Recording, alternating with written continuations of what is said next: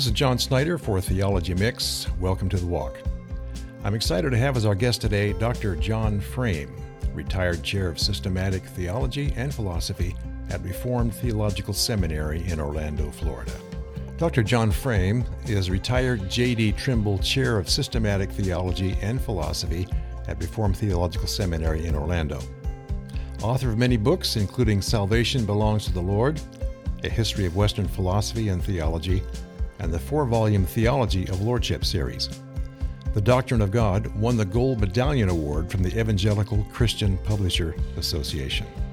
Dr. Frame is on our show today to talk about his most recent book, We Are All Philosophers, published by Lexham Press.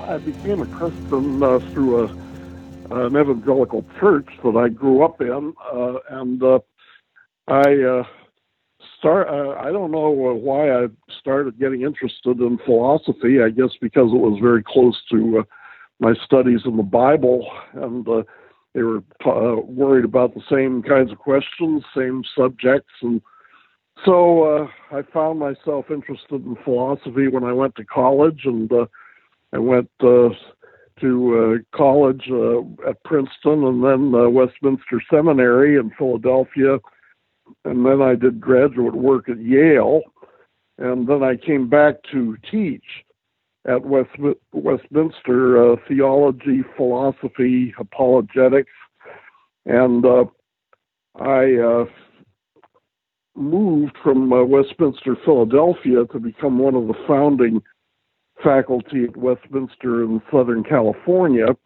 and after that I moved to Florida to teach at the Reformed Theological Seminary in Orlando. Okay. Well, you had a fun career, sounds like to me. Yeah, well, God moved me around.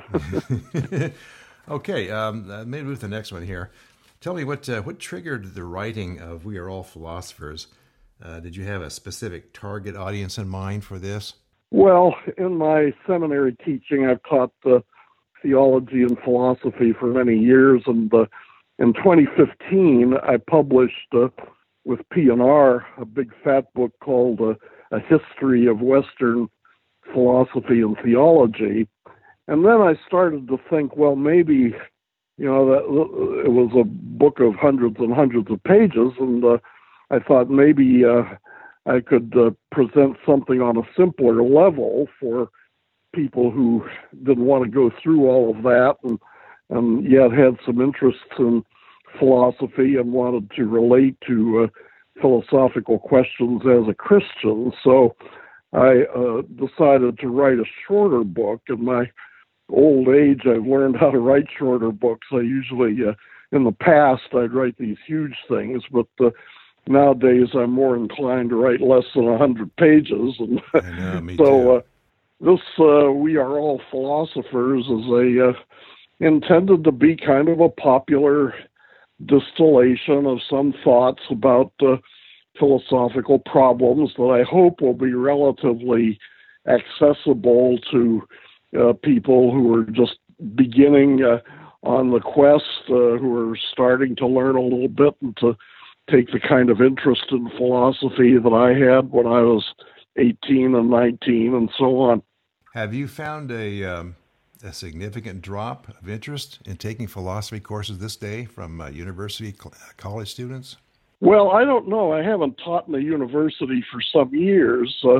I believe that philosophy is important for Christians, and there is a lot of interest in it on the seminary level, I think because students are interested in apologetics, there's Right. a lot of philosophy and apologetics and defending the Christian faith.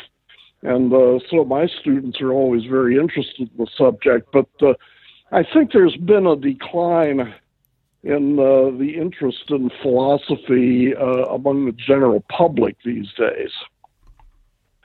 Yeah, I would guess that too, and so a lot of other areas as well.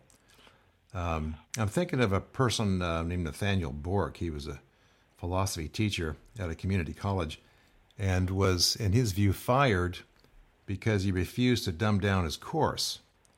Do you feel that education today has been more or less dumbed down? Well, I've never had the experience of anybody telling me to dumb down my course, except that, but frankly, I do feel that students are not quite where they were 20 years ago or 30 years ago. There are things that we were able to take for granted back then that we can't take for granted anymore. We can't assume that students have had before they come to seminary, a substantial knowledge of the history of thought, for example, and that was something we always assumed that they had back 20, 30 years ago. Yeah. It's certainly not the same day, is it?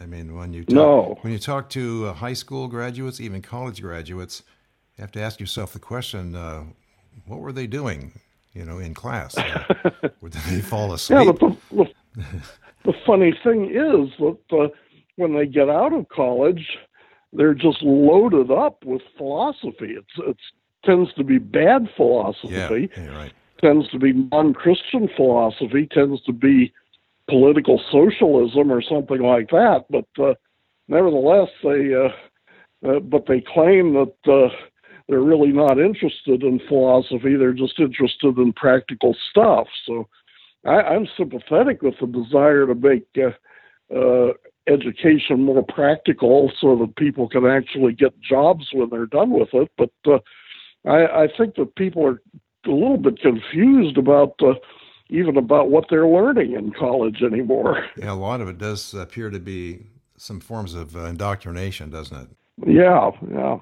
Well, there's a related question here is many colleges are eliminating philosophy or mixing it with interdisciplinary units. And what would you say are the compelling reasons to take philosophy courses as philosophy courses, and how are we hurting our young adults by eliminating it? Yeah, well, for one thing, I don't think that it's possible to eliminate philosophy from the college curriculum, especially if you're aiming to put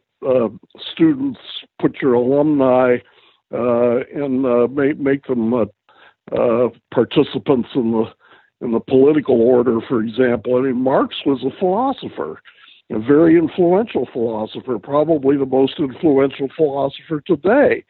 In order to understand Marx, you have to understand his intellectual environment. You have to understand who influenced him and whom he influenced in turn. So you really can't avoid studying some philosophy. And I don't know where these students get their Marxism from if they haven't studied any philosophy at all.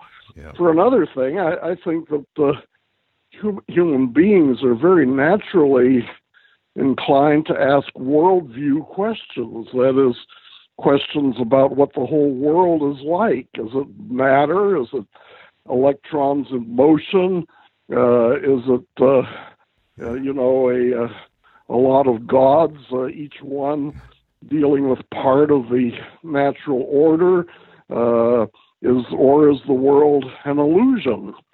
And I think everybody asks questions like that, and philosophy is the discipline that deals with those. Yeah, that's good. Okay. I want to change gears a little bit here and address to you some questions from your book. These are common questions, and our listeners won't have the chance, most likely, to have a Christian philosopher answer them. I mean, the kinds of things that everybody asks, and usually get an answer from maybe a pastor or a teacher or somebody. But here's a chance for them to hear it from somebody who knows a lot about the issues. And so I've got a handful of these. I'd like to just toss them your way and see how you feel about them. First is the pretty much standard question: how do we know God exists? Well, I try first of all to find out what the person, where he's coming from, what the questions are motivating that question, because.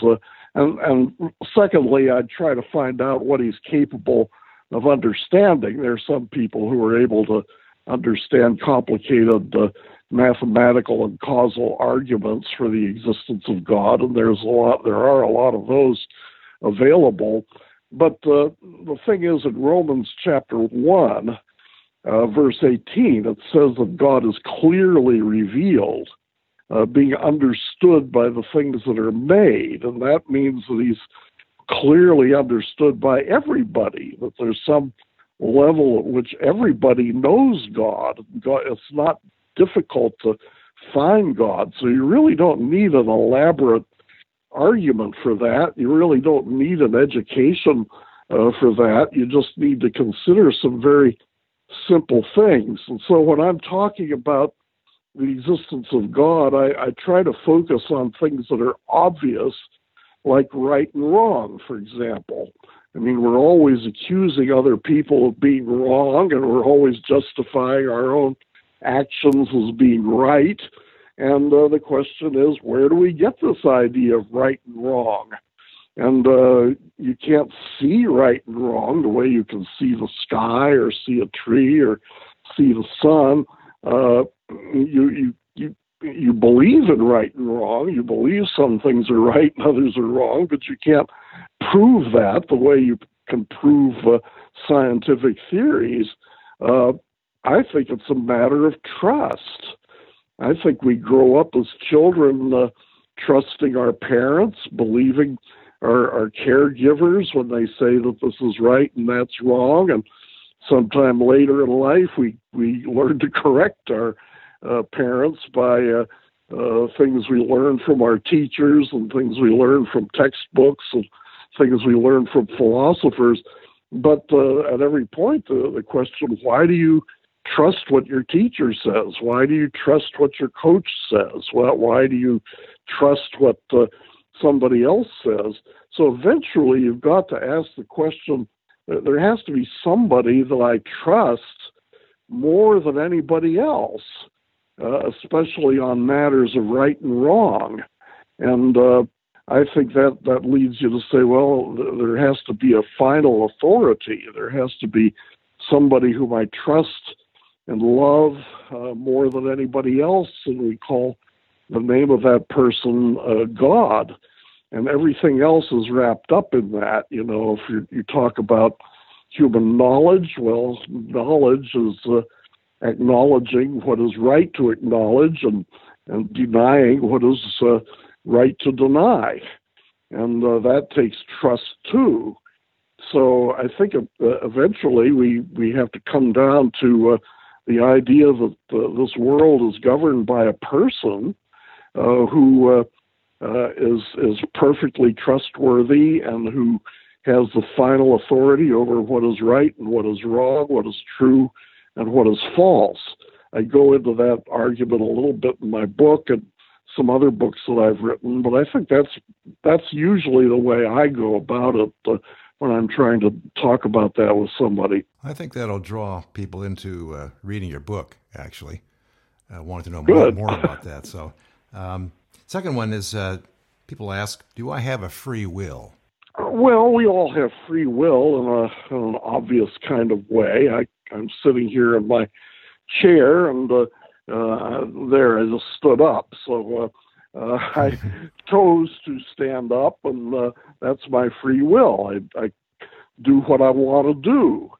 And I could have chosen to stay seated, and that's my choice too. So I have a free will. I choose to do this, and I do it. And I choose to do that, and I do that. But there's some people who think that you don't really have a free will if there is any kind of cause behind it.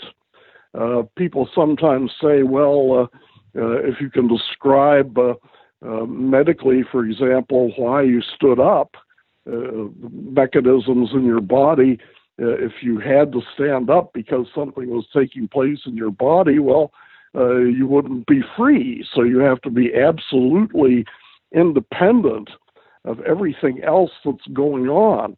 Now, there are arguments for and against that kind of notion, but that's not what we usually mean by free will. Free will simply means I can do what I choose to do. And but of course, there are things that work in the causal order, and I think that God's decrees and God's providence and God's involvement in the world influences our choices and decisions, and certainly that is not contrary to the concept of free will. Good answer. I can tell you're used to answering these questions. I got a third one for you here. Well, that's one of my chapters. Yeah, I know. And you've been lecturing for years. By the way, how many years were you teaching formally? I started teaching in 1968, and I retired in 2017. So you can count that up. 49 years. If I'd persevered a little longer, it would have been 50. It sounds like you did enough to me. Now I'll talk to you later when we're finished these questions. Now I'm 80. Personal issue. Third one is, how can a good God, and you've heard this before, I'm sure, many times, usually a hostile question, how can a good God bring evil into this world? Well, I always go back to the Bible when people ask that question, and the Bible has a lot to say about it. The book of Job is all about how bad things happen to a good man. And the Apostle Paul, in writing Romans 8 and Romans 9, he has a lot to say about that too. I think the Bible gives us three answers, and this ties in with some of the threes that I emphasize in various places. But the one answer is what I call normative. That is, the Lord says, I can do whatever I want with the world I've made. Okay, and I call that the shut up response to the problem of evil. It's in Romans 9. God says, I have the right to do what I wish with my own, and nobody has a right to reply to me. So we just, if we believe in God at all, we've got to believe that He is ultimate, that He's absolute, and that He has the final say on what's good and what's evil, and why there's good and why there's evil, and so on and so forth. Okay, that's the normative answer. The second answer might be called teleological or situational. That's Romans 8:28, where God says that all things, in all things, God works for good. That is, all the evils in this world, terrible as they are, and I don't want to downplay that at all. And God doesn't say that because these are part of His plan that they're not really evil. They are really evil. So we have to admit that. We have to be honest about it. But nevertheless, all these terrible things are working together for good, for a good result. And this is a result that will be a blessing for the kingdom of God, and will be a blessing for believers in Christ. And so the overall result will be good rather than bad. The third answer, which I call existential, is that the Bible tells us that one day God will change our hearts so that we will not have any inclination to charge God with evil.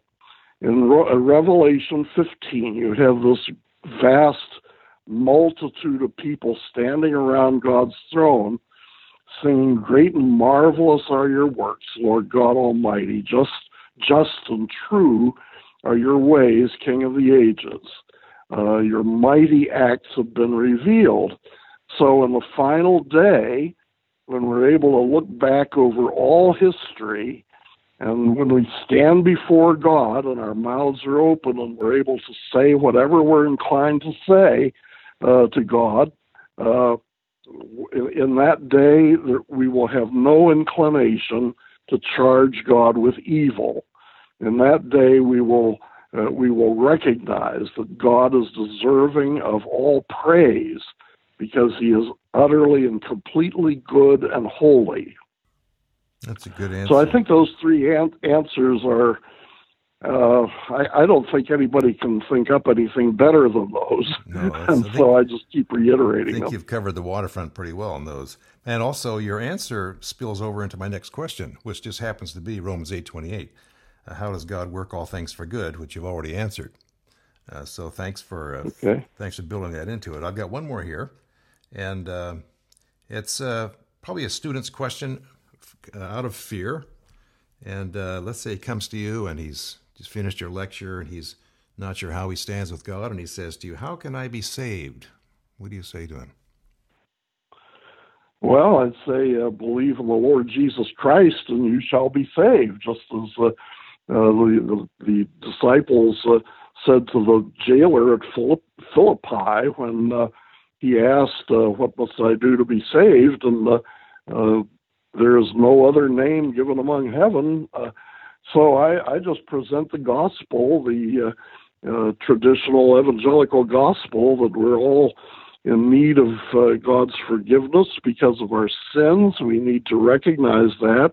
We need to recognize that a perfect being has the right to punish us very severely for sin, but he has opened the way for full and complete forgiveness on the basis of the work of Jesus Christ. Jesus Christ died on the cross to pay the penalty for sin, to bring reconciliation between us and God, and he offers that full forgiveness and eternity of wonderful fellowship with God forever and ever.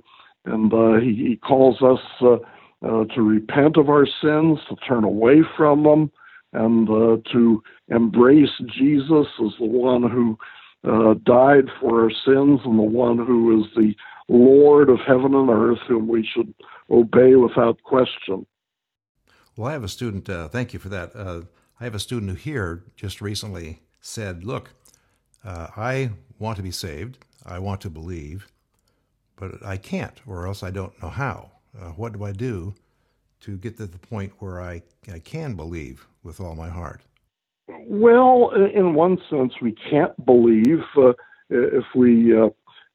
because if we prefer to keep our sins, if we prefer to keep living our lives in our own way rather than God's, then of course we can't receive Christ, because the two are incompatible with one another. You can't go two directions at once. You have to make a choice, and here's where your free will comes in. Do you want to hold on to your sins and live according to your own reason and your own values, or do you want to turn away from those and embrace Jesus Christ? And if you want to turn away from sin and embrace Jesus Christ, you've already made the most significant choice. I mean, there's already been a change in your mind, and you may want to verbalize it in some way. I think the best way to verbalize it is to start living differently.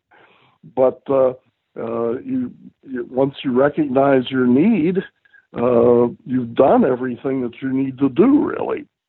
Okay, good questions. Good answers.